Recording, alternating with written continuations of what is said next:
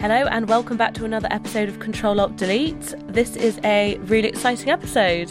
I recorded this episode at Stylist Live in one of the back rooms. I stole a bit of time with the amazing June Sarpong, who was also speaking at Stylist Live. We happened to be there at the same time, so I thought, why not borrow her for half an hour to talk about her new book called Diversify for this podcast? And she said yes, all very exciting. I was there at Stylist Live doing a talk about flexible working and reclaiming the week alongside Anna Whitehouse from Mother Pukka. If you're interested in more on that topic, I'm actually writing a book on it, and it's called The Multi-Hyphen Method. It's about working less, creating more with your time, and essentially designing your own career in the new world of work. If that sounds interesting to you, then it comes out in May 2018, but you can pre-order it on Amazon now if you want.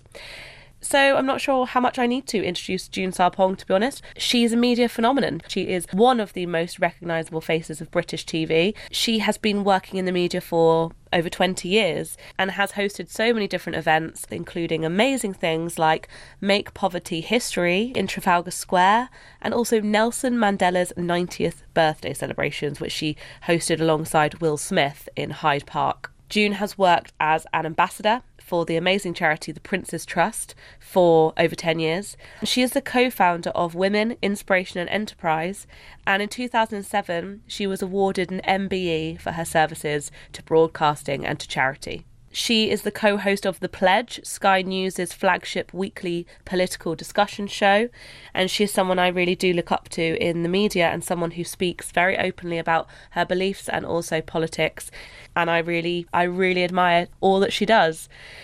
So I hope you enjoyed this episode. We talk about her new book called Diversify. It's out now in hardback, and it has research from the Nuffield College at Oxford University. We talk a lot about the book, and all will become clear in this episode about how incredible the book is and all of the things it touches on how to live a more inclusive life. So I hope you enjoy this episode, and here it is.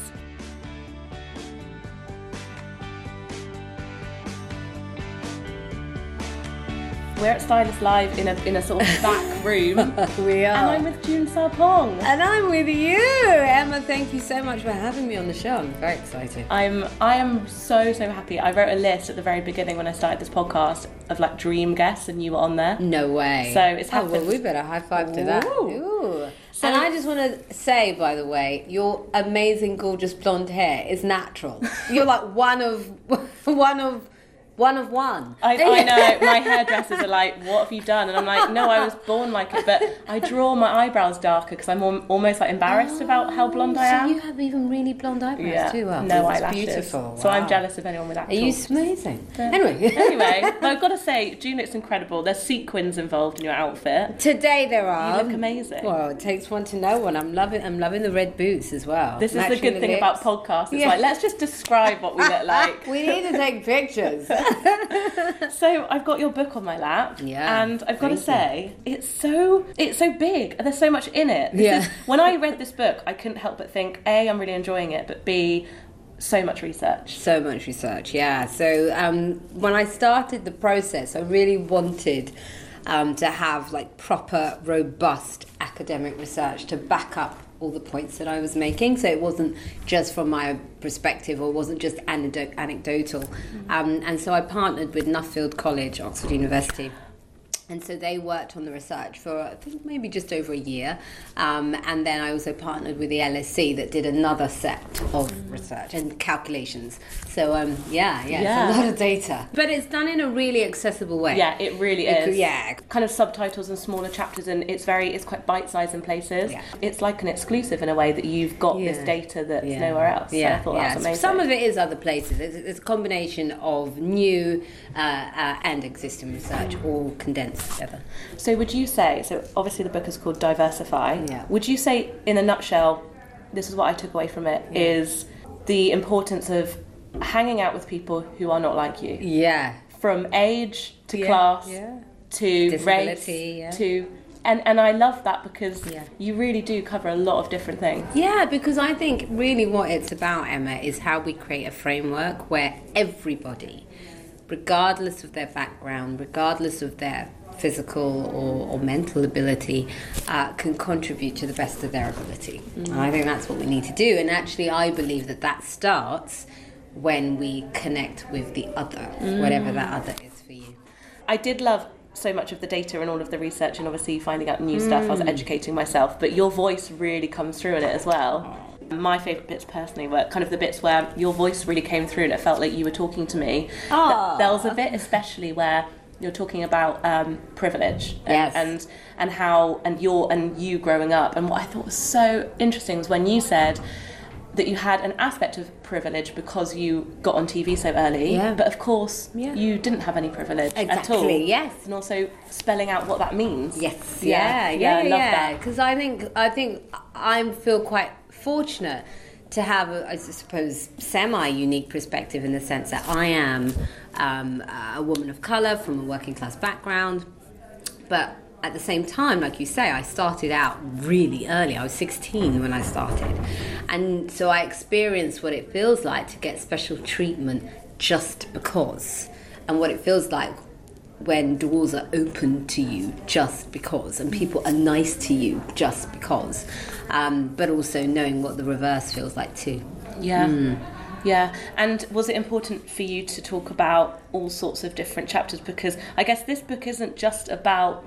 It's not just talking about class or race. No. It's talking about all sorts of things. All sorts of things. And was that really important? Very much so, because, it's funny, one of the things that I had with the publishers was a debate about whether or not to have a chapter on race.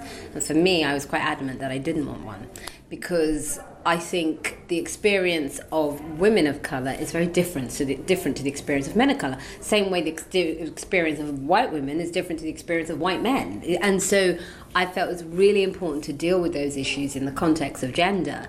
But the book is broad, like you say. I look at class, I look at disability, I look at age, across the board, because I think what we need to realise is that most people are discriminated against in society, and actually what we need to do is look at how we unravel that and allow everybody to thrive. And sometimes when you see things only from your perspective, so you see it from the perspective of gender, or if I see it from the perspective of race and gender, you think you're the only one being discriminated against. Actually, no. There's a hierarchy, and maybe some people face rejection more than others, but I would say the majority of people do. It's true. You're not afraid to have a debate. No. And you're not afraid to just, really open it out and be like, let's talk about this. And I've, for so long, been quite scared of I don't know, just kind of entering a conversation that, for example, like when I watch Question Time, I'm like, oh my God, I could not survive on that panel. Because you've got to have a bit of a thick skin as well. I think you could. I mean, look at what you've done. I think... let's have a minute just about you for a second, please. Think about it. To go from having a journalistic career and pivoting and setting up your own thing and then succeeding at it, that's like 1 in a million. So that in itself shows that clearly you're somebody that is totally fine with challenging the status quo, because you weren't supposed to do that. You were supposed to stay with the safe stuff, and you didn't. That is true, actually. Kind of getting out of your comfort zone I do feel like it's important. And also, I'm surrounded by women all the time, which I do love, but I've made a bit of a conscious effort this year especially to not just be around women. Which is, you must, because the whole thing is we also need to influence men to change the way we need them to change. They are the gatekeepers, more in most cases. So yeah. Whenever I look around an audience and I just think, well, I'm kind of preaching to the converted, and actually that is not the best way. And with everything that's been going on recently, with all the sort of sexual harassment cases and what have you not, it's the men that we really need to talk to. In the book, on the first page, there's... Well, not the first page, like the inside bit, there's kind of a bio about you. And I read it and I was like, oh my God, you have done so much for... for an old woman. No. I mean for like feminism and for charities and like good causes. And I saw you do that speech at the Be Cool, Be Nice event a few weeks ago, and that was amazing. But I think of longevity, and I think of a career that has really... just been a long, successful career. Yes. Well, I mean, it's been 20 years. It's been a long time. But I did have to go away for part of it. So, I was in America for 8.5 years of that 20.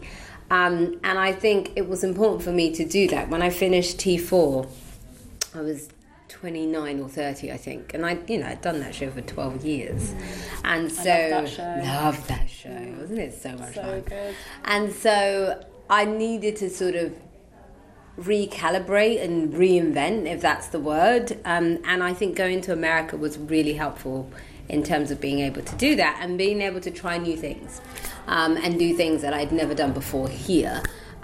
Without judgment, because I think a lot of people would have been like, oh, what is she doing? Isn't she a youth TV presenter or whatever? So going away certainly helped. Because don't you think that's a big part of working in the media now anyway, just because of technology changing, platforms changing, the media, shutting down in some places, erupting out of the ground in other places. Yeah. Everyone needs to rebrand themselves all the time now. Everyone has to evolve. They do. Yeah. But with the book, what are you most excited about, kind of with people reading it and also the events that you're doing? Like, we're at Stylist now, for example. What are you excited about people kind of like getting the discussions that are going to come out of it? I think what I'm most excited about is two things. One is hopefully the self-analysis that the reader will go through, because I hope it's a book that makes you think about yourself and how you're being in the world and what your contribution is to the world and whether or not your actions are making the world a fairer place or a more exclusive place. And I don't mean exclusive in a good way either. And then I hope what it does is it brings people together, people who normally wouldn't connect, I hope that it's so funny. I was with Tim Lovejoy. I was with him the other day, and he was saying to me that he'd read the book, and there was a man that came to talk to him on the train, and he normally would have been really rude and like ignored him, and he was like, no, June said I have to talk to the other. Yes 100%. Yeah. And I said to him, did you enjoy the conversation? He said, not really, but I did it. It's amazing what you learn. Yeah. But, and also as someone who creates content or is creative in some way, and we all are, where are you going to get your ideas from if you're just in your own bubble all the time? Exactly. It's so boring. It's so boring. And also I think people don't realise that there's magic to be had in difference. And actually when you get out of your comfort zone, that's really how you grow. So yeah. I interviewed someone actually called Will Storr recently. He wrote the book called Selfie that's just come out. Yeah, of course, yes. He was saying that as a journalist, he would talk to mass murderers. He's talked to, misogynists.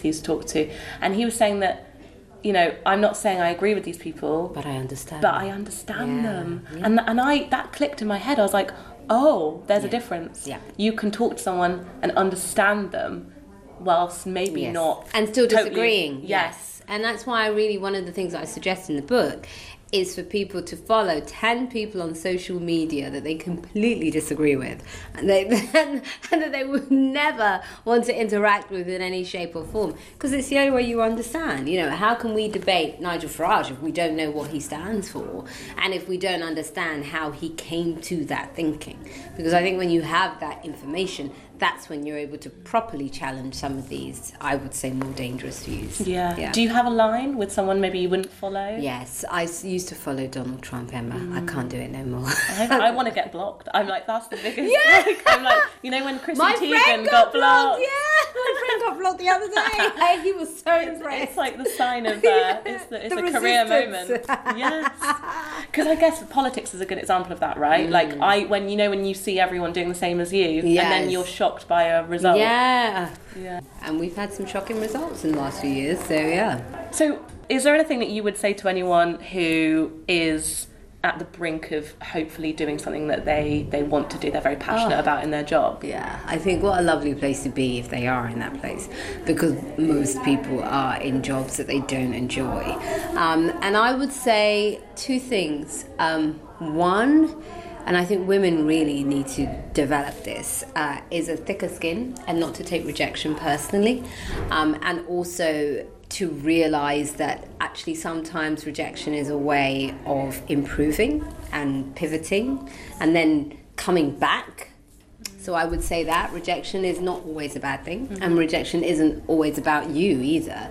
And then the second thing is to do what scares them. Yeah. Do it. You'll find you might fail, though you might succeed. So I'm sure you were scared setting up this podcast. Yeah. And look, 2 million downloads later.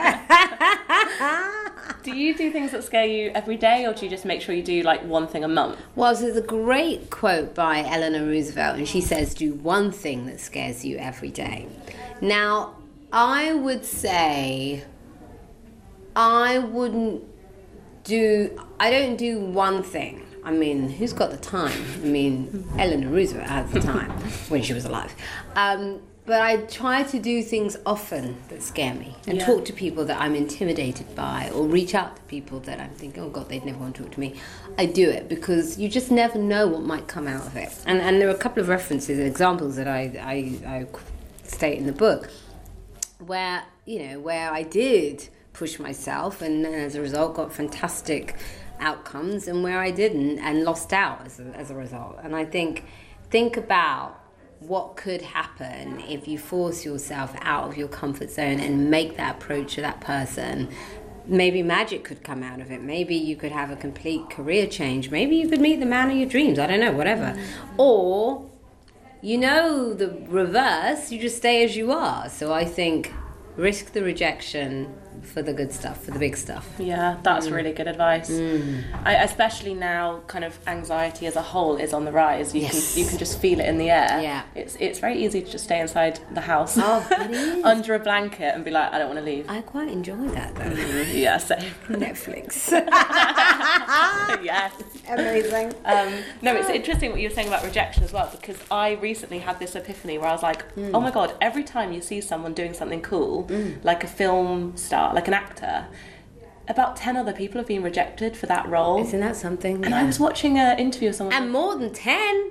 More, yeah, way more. Yeah. And so when you hear some people say, "Oh, I nearly got this role, but actually my friend got it," it's like, God, everyone's being rejected all the time, even the people you really even admire. Angelina Jolie. Yeah. Totally.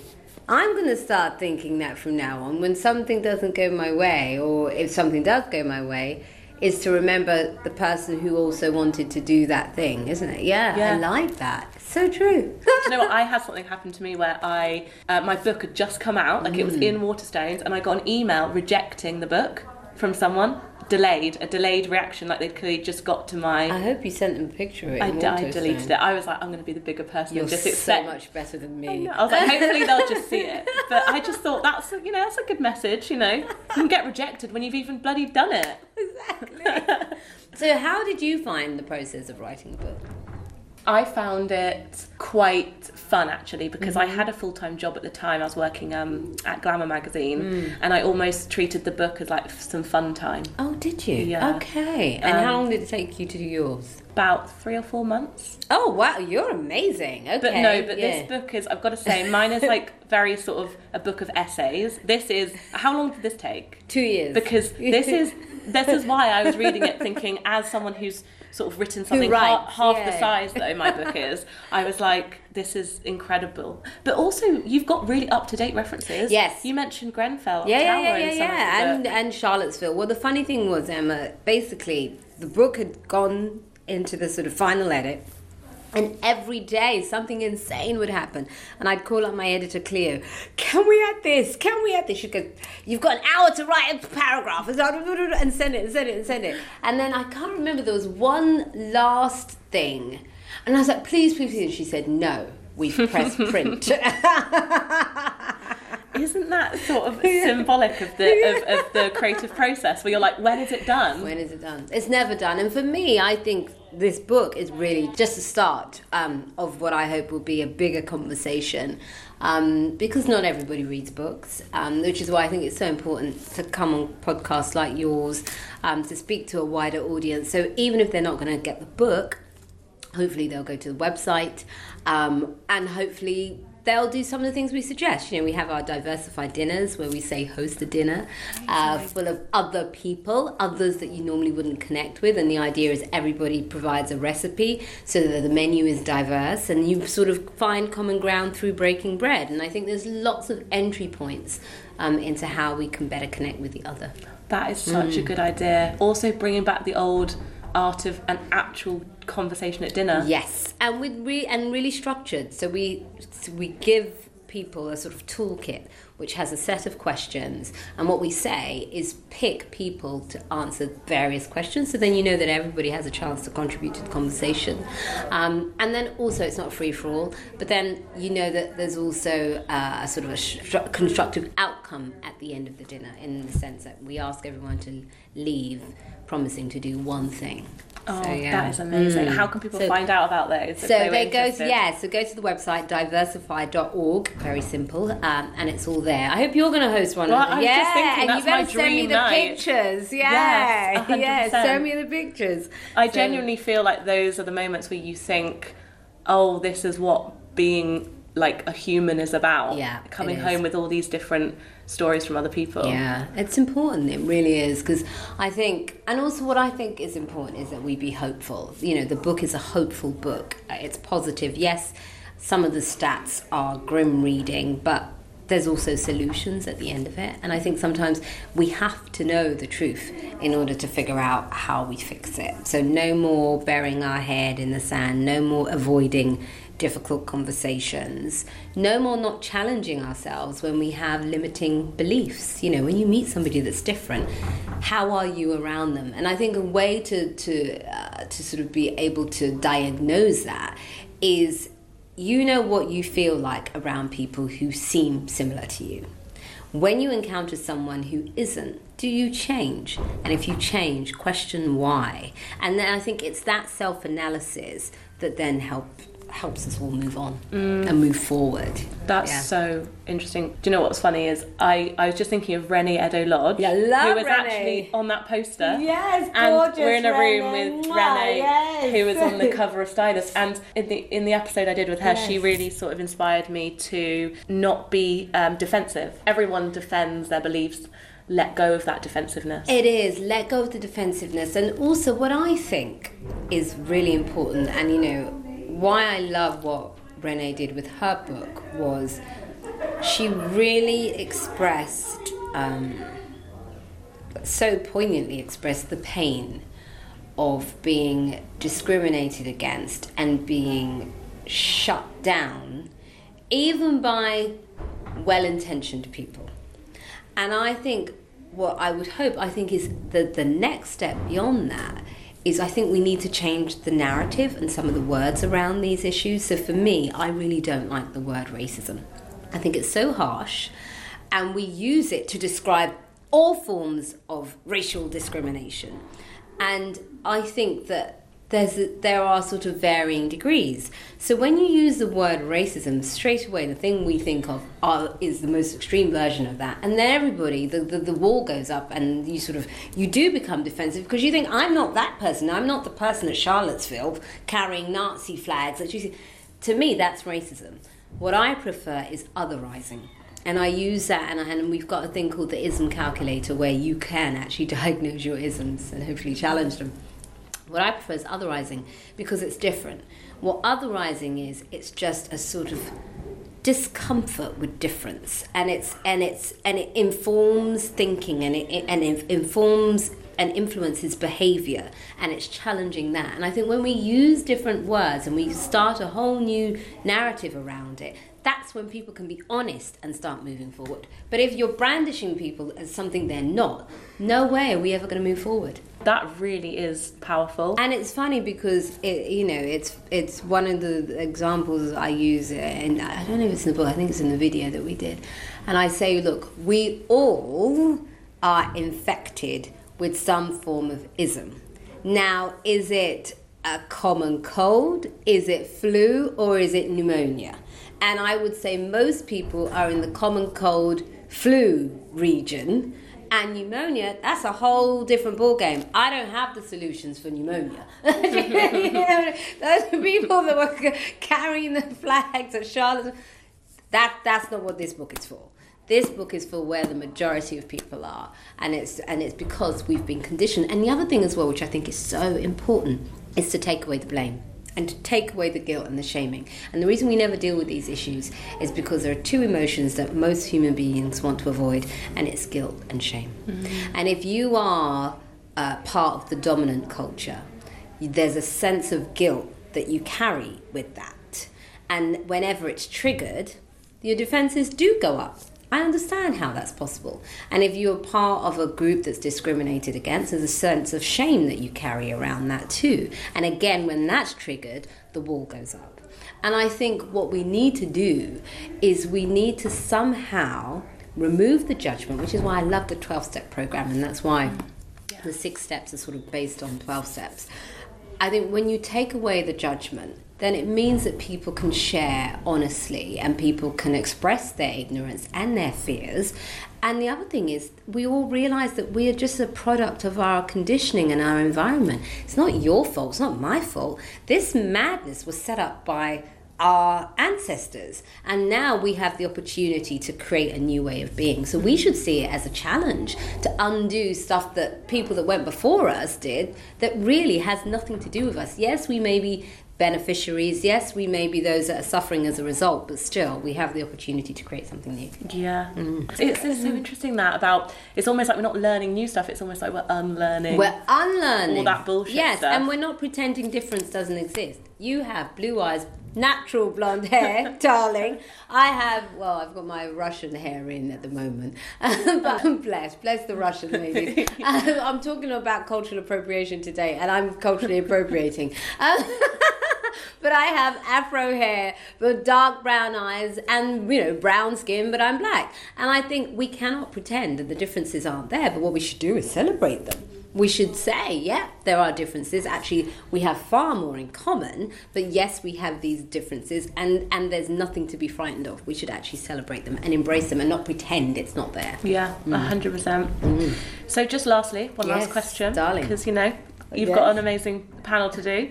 I could stay here all day. I always ask people this, every guest, what are you excited about in 2018? And it doesn't have to be work-related, but it can be anything.